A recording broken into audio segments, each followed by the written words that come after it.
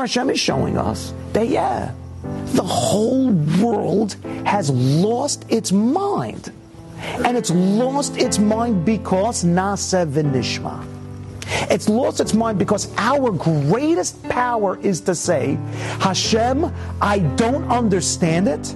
I don't have to understand it. You got this. And you got the best thing for us. And that's our generation's greatest power is emunah.